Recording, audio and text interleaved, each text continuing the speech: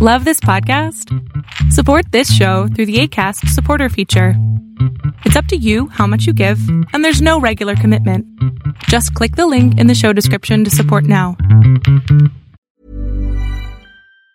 Hey, it's Ryan Reynolds, and I'm here with Keith, co-star of my upcoming film, If, only in theaters May 17th. Do you want to tell people the big news? All right, I'll do it. Sign up now and you'll get unlimited for $15 a month and 6 months of Paramount Plus Essential Plan on us. MintMobile.com/switch. Upfront payment of $45 equivalent to $15 per month. Unlimited over 40 gigabytes per month. Face lower speeds. Videos at 480p. Active Mint customers by 531.24 get 6 months of Paramount Plus Essential Plan. Auto renews after 6 months. Offer ends May 31st, 2024. Separate Paramount Plus registration required. Terms and conditions apply if rated PG.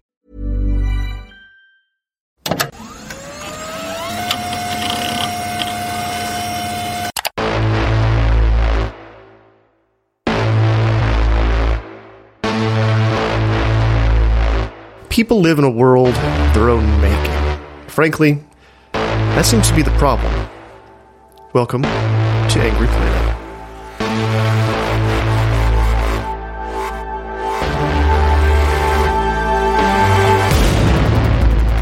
Hello, welcome to Angry Planet. I'm Matthew Galt. Jason Fields is still on sabbatical. Ukraine. Things are changing rapidly, but at this moment, the Kremlin has the country surrounded. It's conducting military drills in the Black Sea, marshaling troops in neighboring Belarus, and recalling mercenaries from Africa. Recently, Putin even made a rape joke during a press conference to imply what he wanted from Ukraine, which is all to say, it doesn't look good. But to hear Ben & Jerry's ice cream tell it, this is all because of the imperial US-led aggression in Eastern Europe. Why does it seem like some Americans, from right-wing pundits to your terminally online socialist friends, can't seem to take the Kremlin's threats seriously?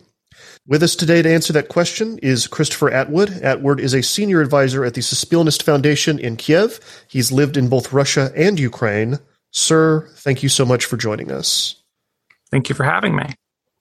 All right, so I want to introduce the audience to you a little bit here at the top, kind of get your credentials in order, so to speak. First of all, you lived in Russia for a few years, right? That is correct. I actually spent some time first in Kiev. Then I moved to Donetsk. This is around 2010, 2011. Then I spent a good deal of time in Moscow and in Yekaterinburg before everything on Euromaidan happened. When the war started, I left Russia, came back to Kiev, and then I bounced between Kiev and the States since then. And you we were talking a little bit before the call, you kind of said that it was interesting to be in Ukraine at the time because you were there for, the Maidan, and then you were there for the anti-Maidan too in Eastern Ukraine. So can you tell me what it was like to see both sides of that? Yeah, that was fascinating. So I lived, like I said, in Kiev, Donetsk around 2010, 2011. I moved to Russia after that, and I kept my contacts in Ukraine. I, visited Ukraine every 6 months or so, or every 3 months whenever I needed to leave Russia for a stamp in my passport. And, I happened onto Maidan in December 2013 when everything started getting very, very, very serious. I had a business trip to Kiev and I was explicitly told, don't go to Maidan. So I went to Maidan. It was a very, I wasn't in the States for Occupy Wall Street. And it felt like what I imagined Occupy Wall Street would have felt like. It was very communal. It was very friendly. You had lots of people from different backgrounds coming all together. And, being able to put their differences aside politically and take on one serious issue to all of them, which was government corruption and brutality. I visited Donetsk after the revolution. That was just a trip to visit my friends and just see how everything was going on there. And that just happened to be the first day of the major protest that eventually turned into the DNR, the Donetsk People's Republic. And that had such a different vibe. In Donetsk, there was this political party called Ruski Bloc, like the Russian bloc. And they used to have major protests with the Communist Party to, have closer ties to Russia or even to reestablish the Soviet Union.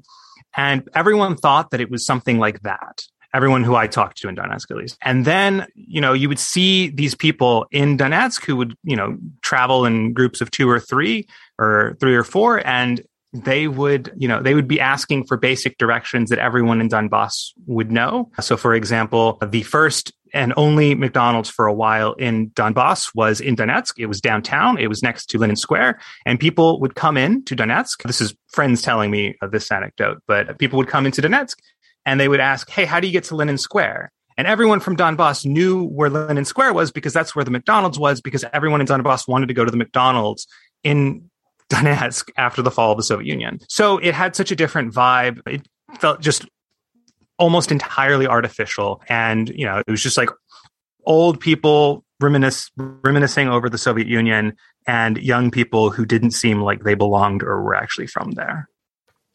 Can we talk a little bit about the job you were doing while you were there? You worked at UATV, right? What exactly was that?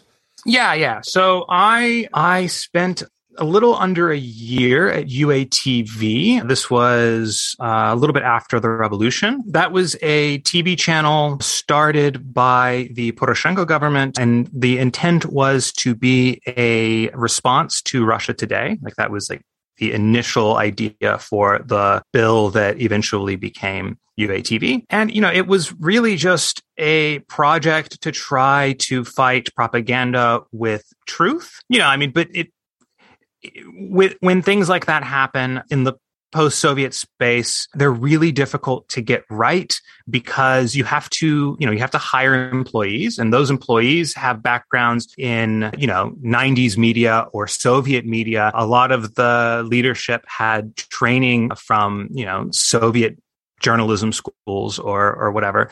So, you have to get people to shake what they perceive as accurate and fair reporting and, actually engage in it. And that's kind of actually where I ended up. Is now I work at, as you mentioned, the Suspilnes Foundation, where we work with journalism students. And the whole point of the foundation is to try to reorient the post-Soviet journalism space to be, to follow more principles of freedom of the press, of, fair and accurate reporting, getting away from propaganda. I can't tell you how many times I worked with journalists where they genuinely believed that, if we just have some what they would call pure propaganda, чистая propaganda, that's okay because we're in the right here.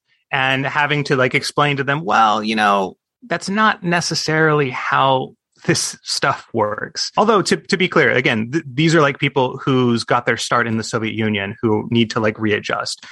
Younger journalism students typically come from a much more Western-oriented journalism background. Well, that's kind of a neat segue into why we're talking today. I mean, obviously, we're talking about Ukraine and the Russian threat, but kind of this thing that, I've been having a lot of conversations with friends, intelligent people, mostly Americans, who just have basically, in my opinion, are only listening to Western sources, don't know anyone that's in Ukraine, aren't listening to even Russian sources, and kind of have this very narrow and strange view of what's happening. I don't speak Russian and Ukrainian, but I do read, and I try to take the time to seek out different opinions, and it just seems like there's this willful ignorance right now on the part of Americans to look at this issue. And I kind of want to orient this episode in time. So where we are right now, it's 3 p.m. on Friday, February 11th. Yesterday, and I'm going to be, after all that, I'm going to be quoting U.S. sources, which I actually think is an important distinction for what I'm about to say. Yesterday, I believe the U.S. State Department sent out an email to the Americans that it knows are in Ukraine saying hey, this is the last time. This is it. This is the final warning. We are not coming for you. Biden, when asked about it, said, we are not, if somebody gets left behind and there's an invasion, we are not sending people in to come for Americans. And then I think about an hour ago, there's breaking news that essentially U.S. intelligence has said, Russia is going to invade soon. So that's kind of the latest news, and again, from a Western source. What do you make generally of this situation, the tensions between Ukraine and Russia, what I would call the back end of an invasion that's been going on for 8 years, in my opinion, with what looks like, to me, based on the maps and the information I have, is going to be another Russian invasion. Do you think that's accurate? Am I completely wrong? What do you see? Well, first of all, thank you so much for positioning it the way that you did, because I feel like that often gets lost in the reporting, which is this is a continuation of something that's been going on for 8 years. Russia, when you put it in that context and you say, this is growing out of the war that's been happening for the last 8 years, and then Russia might invade Ukraine, right? Then you're putting that in the appropriate context where you're saying, Russia is going to launch a new military operation within an already ongoing war. Whereas a lot of the reporting that I see tends to either downplay that or overlook it because, I think that it's just being taken for granted that everyone knows that. And I think that sort of, I know that frustrates some Ukrainians, that, a lot of Ukrainians will say to me, why are people saying that Russia's about to invade Ukraine? They already invaded us. Which actually, there was a report a couple weeks ago about tensions between Kiev and DC, where an unnamed official quoted by CNN said, I don't understand why Zelensky is criticizing us. How can he say that he doesn't believe an invasion is imminent, yet he's asking us for weapons? To which I really wish I could respond to that person and say, Ukraine has been asking for weapons for 8 years and the war hasn't stopped. So, even if this isn't political posturing and Zelensky genuinely doesn't believe that an invasion is imminent, he's still well within his rights to ask for weapons to continue, arming Ukraine and protecting against further aggression. In terms of your direct question and in terms of the most recent news, this happens so many times. It's happened so many times in this cycle. So the initial report that you're referencing, as far as today goes, is from Nick Schifrin. And, he said the U.S. believes that Russia's about to invade.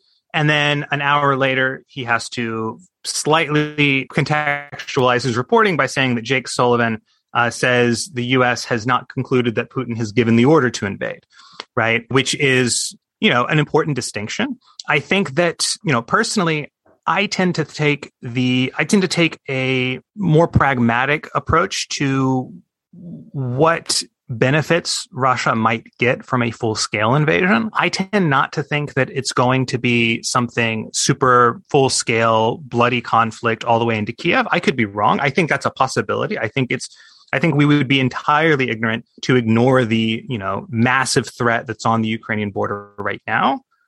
But at the same time, I think that when we look at Putin and we look at what he's been, trying to do, he tends to do things that are in his political interest. There isn't really an appetite for a war in Ukraine and Russia. His popularity has been lagging due to his response to COVID. To me, it seems more likely to be just a perfect moment in time to show the West that he's ready to, reassess his aggression towards Ukraine and reignite the flames of that war, which has been, simmering from ceasefire violations every day and not been in a super active phase in a while. So now, of course, that's just my read on the situation. I'm not in the Kremlin. I don't know. Putin has made miscalculations before. A pretty, common theme with Russian policy towards Ukraine is that, the Kremlin tends to misunderstand Ukrainian intentions and misunderstand Ukrainian desires. So it's entirely possible that they're making a calculation that I would never make in terms of Ukraine. That's how I see it. Although I do, you introduced this episode by mentioning, your constantly online socialist friends or your far right aunts and uncles on Facebook. I think that takes it a little bit too far, saying that, that there's absolutely no reason to think that there would be any kind of invasion and that the U.S. is just drumming all of this up for some nefarious reason. I think that there is a real possibility of an invasion and that the Kremlin is signaling that and that we would be foolish not to take them seriously. But in terms of whether or not it actually will happen, if it does, I personally don't see a bloody struggle into Kiev. What are Ukrainians saying? Ukrainians are sort of... Oh, go ahead. I was going to say, not to make them into a monoculture, right? There's a wealth of different opinions, but generally... Yeah. So, Ukrainians are mixed on this. I think in recent weeks, I've seen more and more reporting in Ukraine that, focuses on this situation more than anything else. But, as recently as I think 2 weeks ago, I was watching a political talk show in Kiev, and the lead story was not the potential of a Russian invasion. It was that Zelensky wants to have Poroshenko arrested. It was the whole scandal with Poroshenko coming back into the country. And, Zelensky couldn't convince a judge to have him arrested. So instead, he's just being monitored. And, it's an interesting difference when I see, the New York Times constantly reporting about the threat of a Russian invasion. But when I read Ukrainska Pravda, Ukrainian Pravda, which don't mix that with, Soviet newspaper Pravda. This is a Ukrainian publication that was launched in, I think, early 2000, actually. But when I read that source, a Ukrainian source, that's not always the top story of the day. Like everyone, just because from a Ukrainian perspective, they've been living in the reality that a full-scale Russian invasion could happen tomorrow for the last 8 years. So obviously, this is a different situation where you have, 100,000 troops surrounding your country ready to invade.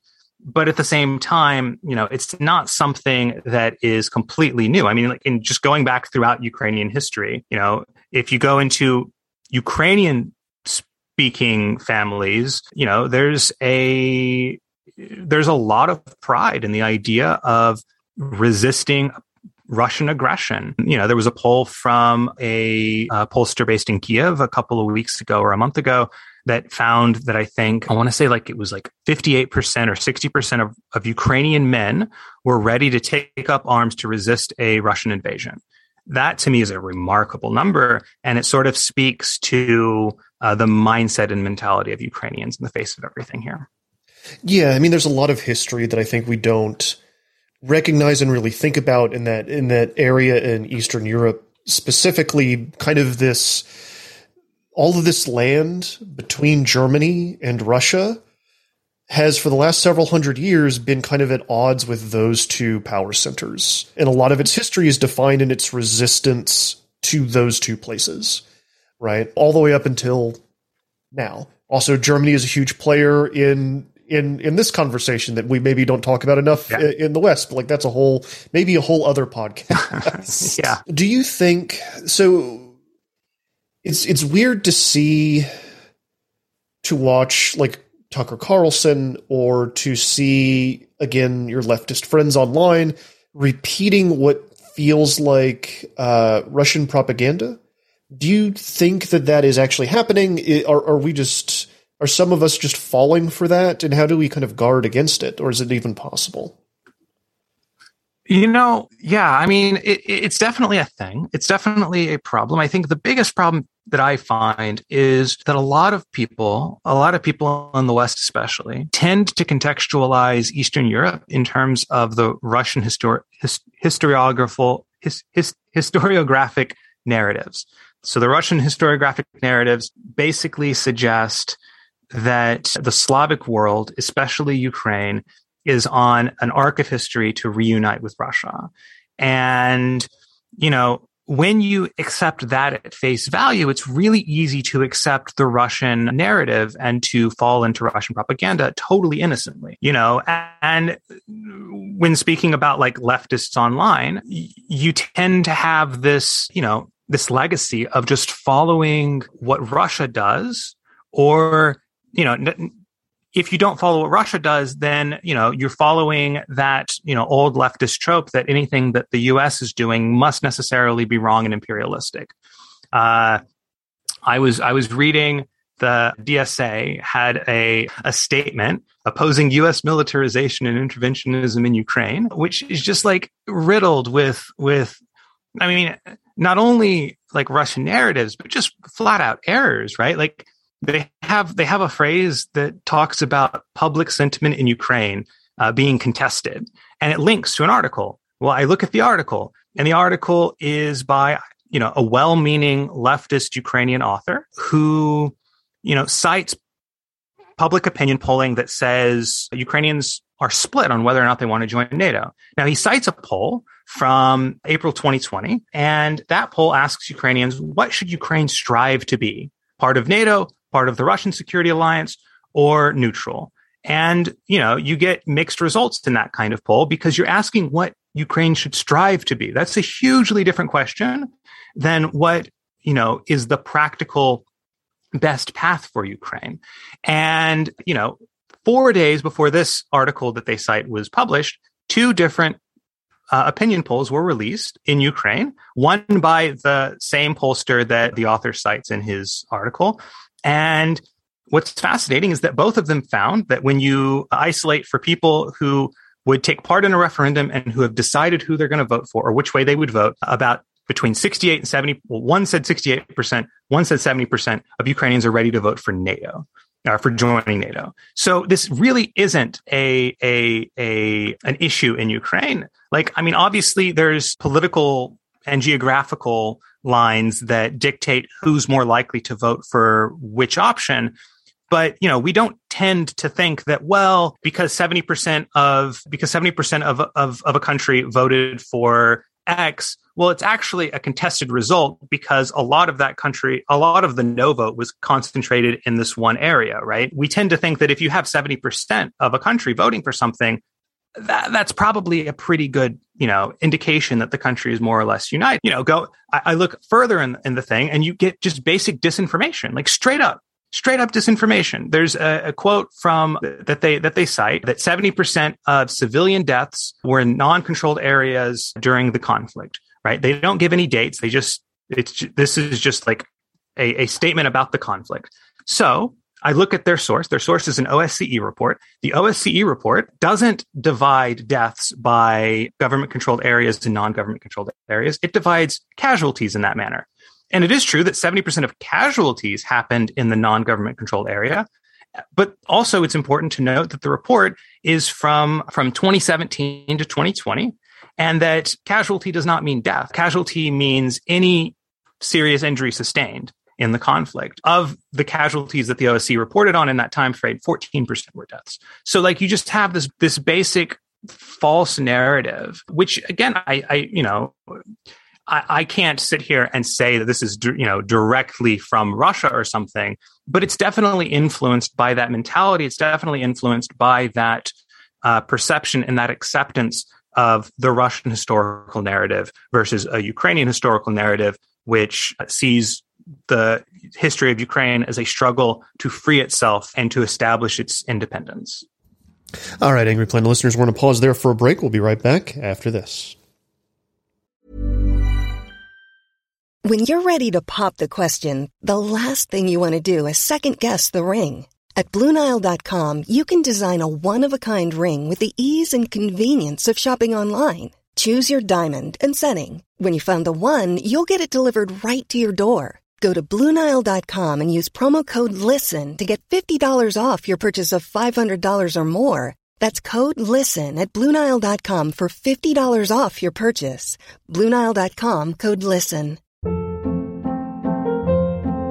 Hold up. What was that? Boring. No flavor. That was as bad as those leftovers you ate all week. Keke Palmer here. And it's time to say hello to something fresh and guilt-free. HelloFresh. Jazz up dinner with pecan-crusted chicken or garlic butter shrimp scampi. Now that's music to my mouth. HelloFresh. Let's get this dinner party started. Discover all the delicious possibilities at HelloFresh.com.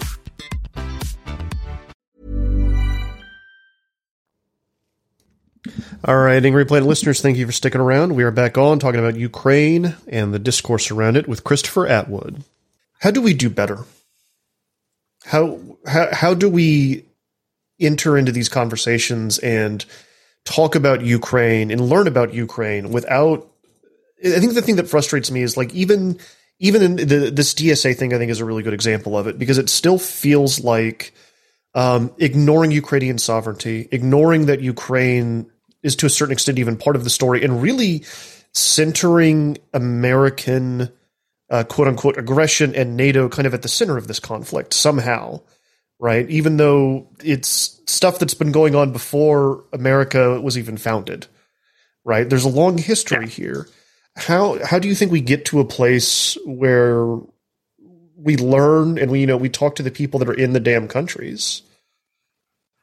I think it's just about, it's about cultural exchange. It's about Ukraine putting itself on the international stage and us accepting Ukraine as its own thing on the international stage. When I was looking at the DSA statement, the thing that struck me the most about it was that before they issued a statement, or maybe no, it was after they issued their statement. So a couple of days after they issued their statement, I got my dates wrong, but a couple of days after they issued their statement, Ilhan Omar issued a statement. And her statement, although I don't necessarily agree with what she's calling for, her statement is grounded in like the reality, right? She's coming at this situation, looking at it from the Ukrainian perspective, from liberalism to, most forms of leftism. You want to look at a situation from the perspective of those who are, involved and impacted by that situation.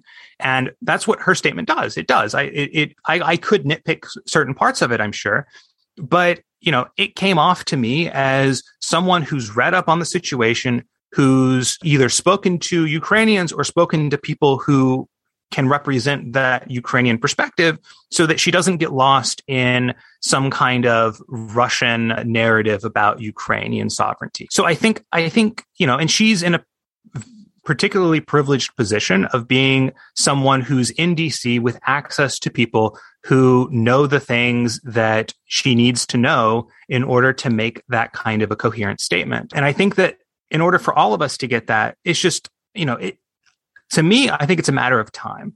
We just started spelling Kiev the Ukrainian way, 2-3 years ago, during the impeachment trial, which was fascinating.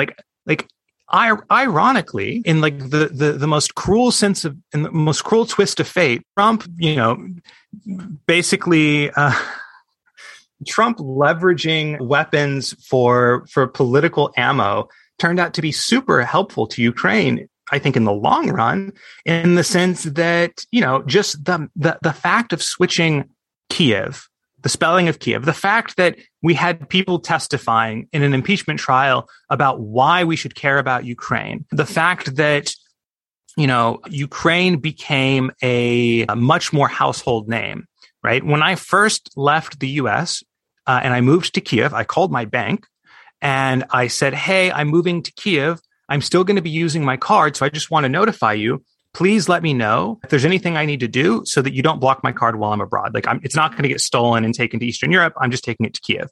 And they go, that's in Russia, right? And, we've come so far from that, people know where Kiev is. People know what the Ukrainian spelling of Kiev means.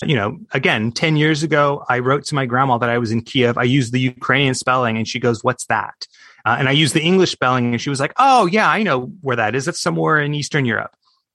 So, the more that we understand, the more that we learn, the more that we have these exchanges and we listen, I think the better off we'll be. Although, obviously there are actors who don't want us to, appreciate or take seriously the Ukrainian historical narrative, which is understandable. So it's an uphill battle.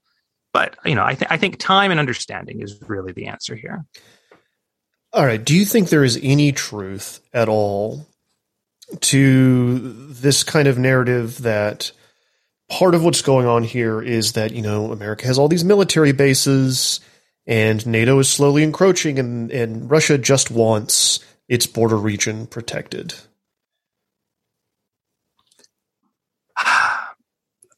So my take on this, I don't think is like the most widely accepted take on this. Oh, those are my favorite kinds of takes. Yeah.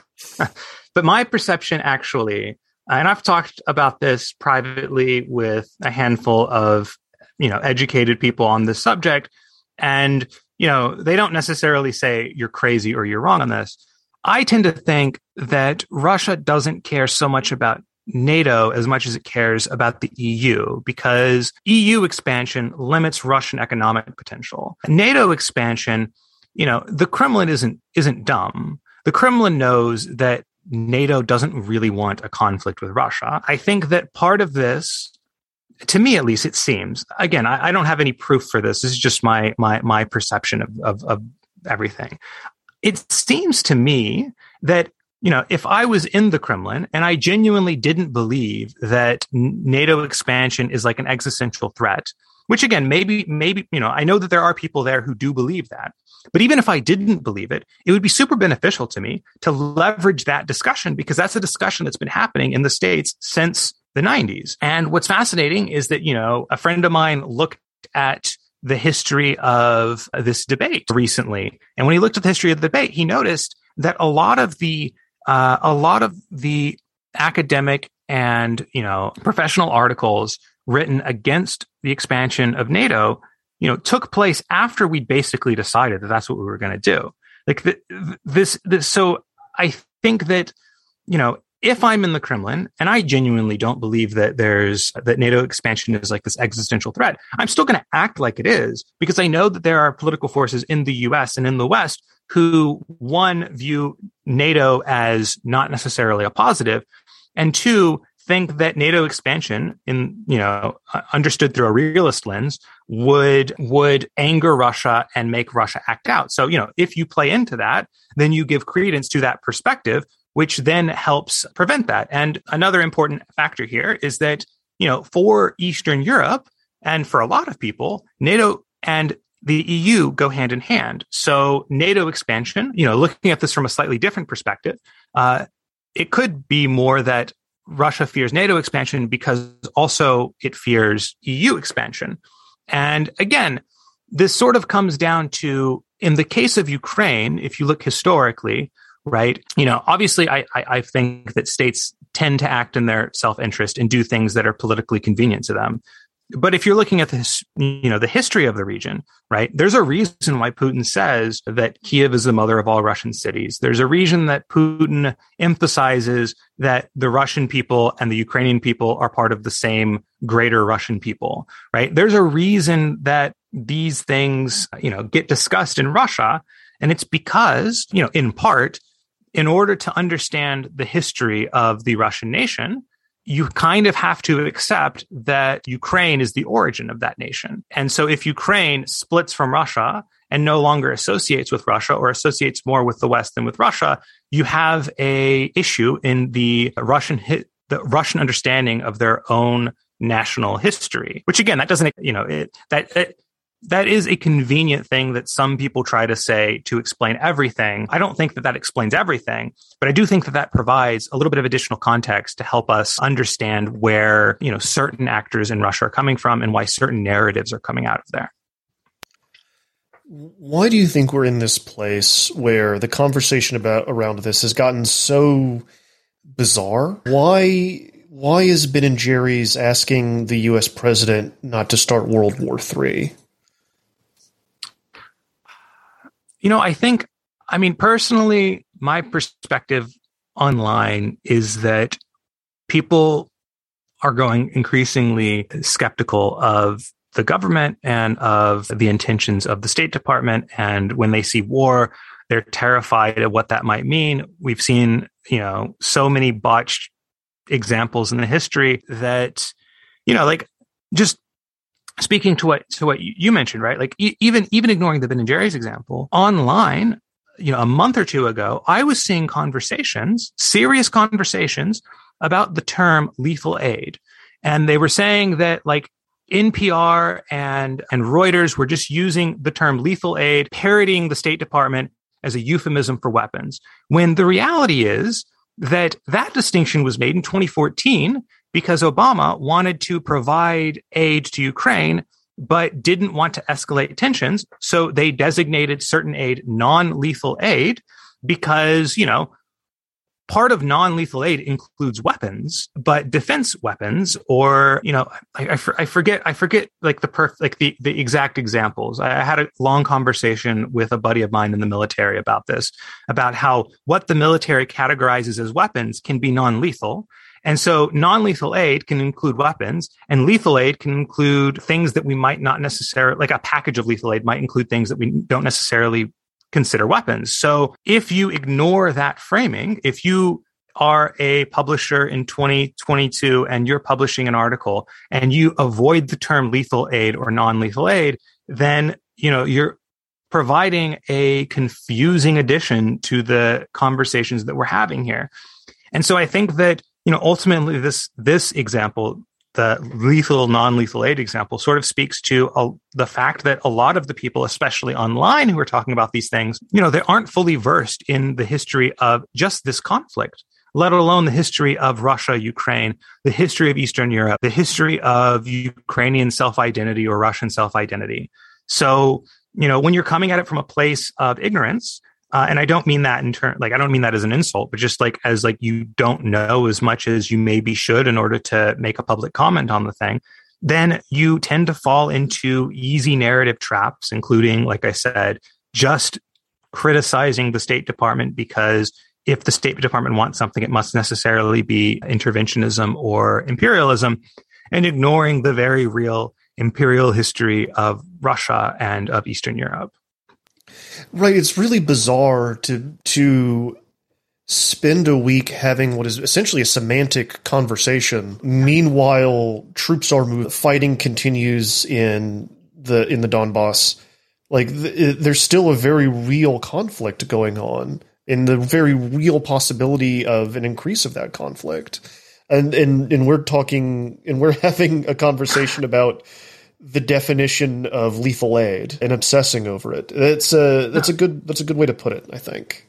No, yeah. That's sort of where this all, comes down to, is that, like I mentioned earlier, I think, for me, this all comes down to the Russian versus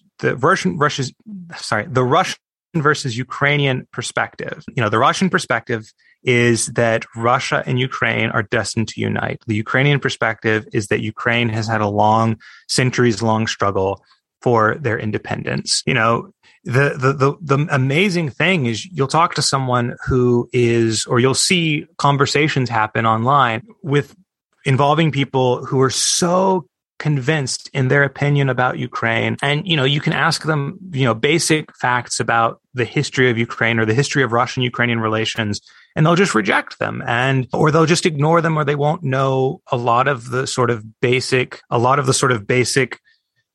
just historical events or controversies, right? There were treaties signed in the 1700s that still are discussed in intellectual circles in Kiev and Moscow. These are serious issues that Russia and Ukraine totally disagree with. There's the character Ivan Mazeppa, who even now Russia gets angry when Ukraine glorifies Ivan Mazeppa, and Ukraine views Ivan Mazeppa as this crusader for Ukrainian independence. Russia views him as a traitor who undermined Russian and Ukrainian unity for the benefit of a foreign power. And so from a Ukrainian-Russian perspective, this is just part of a longer cycle. These things happen. And from a Russian perspective, the West is constantly trying to intervene in their relationship with Ukraine. And from the Ukrainian perspective, they're constantly having to fend off Russian aggression and, in certain Ukrainian perspectives, Russian occupation. All right, Christopher Atwood, thank you so much for coming on to Angry Planet and walking us through all of this. I really appreciate your time. You can find him on Twitter, and I'm sure you will be back on the show. Would love to come back.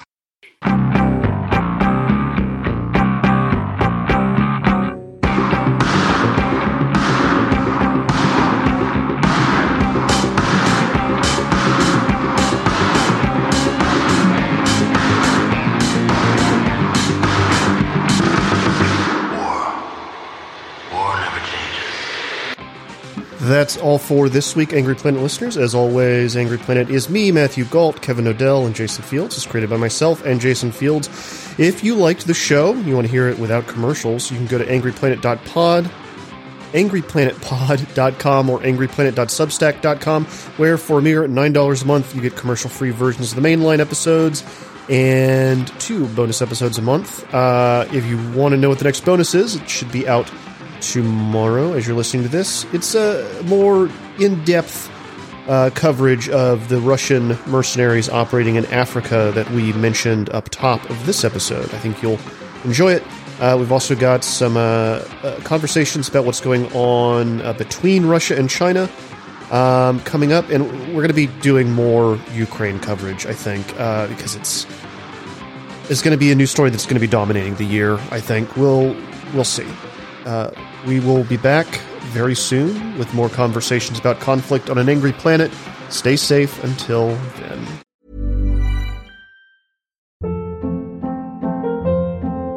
Hold up. What was that? Boring. No flavor. That was as bad as those leftovers you ate all week. Keke Palmer here, and it's time to say hello to something fresh and guilt-free. HelloFresh. Jazz up dinner with pecan-crusted chicken or garlic butter shrimp scampi. Now that's music to my mouth. HelloFresh. Let's get this dinner party started. Discover all the delicious possibilities at HelloFresh.com.